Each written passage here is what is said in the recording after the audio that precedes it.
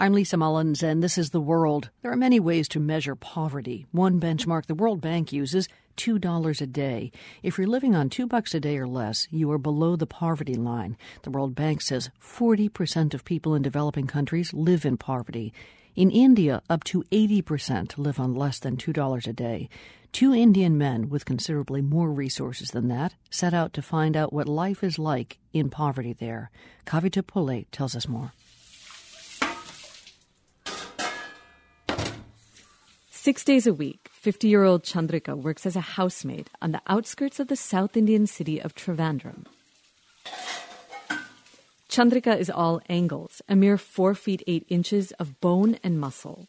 Her body is testament to a life lived at the global poverty line. In today's India, that amounts to 100 rupees a day, or the equivalent of $2.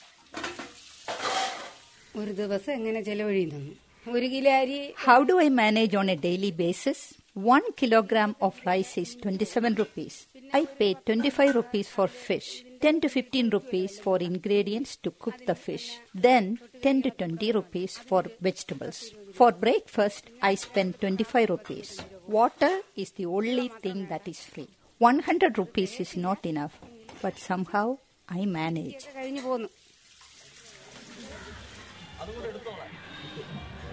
To contextualize it in an American setting, right, $2 in India would probably mean an equivalent amount of around $8 in the U.S. That's around $250 for a whole month.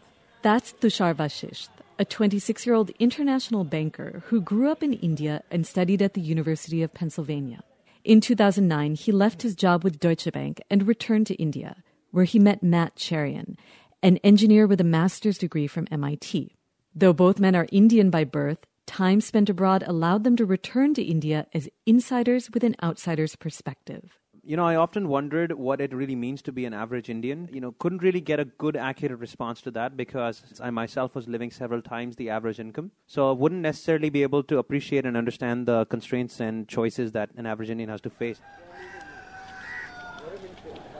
Late last year, Cherian and Vashisht spent 3 weeks in Bangalore, living on 100 rupees a day, followed by 1 week living at India's controversial new poverty line of 32 rupees a day, which equals about 60 cents. They went without, quote, luxuries, like toilet paper, eating meat, or taking the bus. The limits of such a budget also made the two entrepreneurs realize the essential connection between poverty and innovation. I mean, when you're living on that amount, right, life is all about innovation. Innovation is the name of the game pretty much every second because every hour you're thinking, I think at least 10 minutes in that hour on how you're going to survive the next hour. Cherian and Vashisht kept a blog tracking their experiences as well as every rupee they spent. The blog gained popularity around the world, but particularly with a small but growing group of young, foreign-educated Indians who've come home hoping to make a difference. The men's 100 rupees a day experiment happened to take place just as many middle-class Indians were protesting the rampant corruption in Indian politics, and as Occupy movements worldwide were gaining momentum.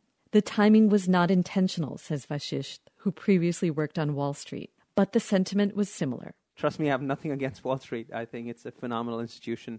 And I've been part of that institution. So, but it's just it's the top elite who end up making decisions for everybody without necessarily knowing what it means to be, an everyday person. Cherian and Vashisht acknowledged that their living on 100 rupees wasn't the same as the average Indian. In particular, they used their savings to fund the project, so they didn't experience the erratic shifts in daily income that characterizes poverty in India.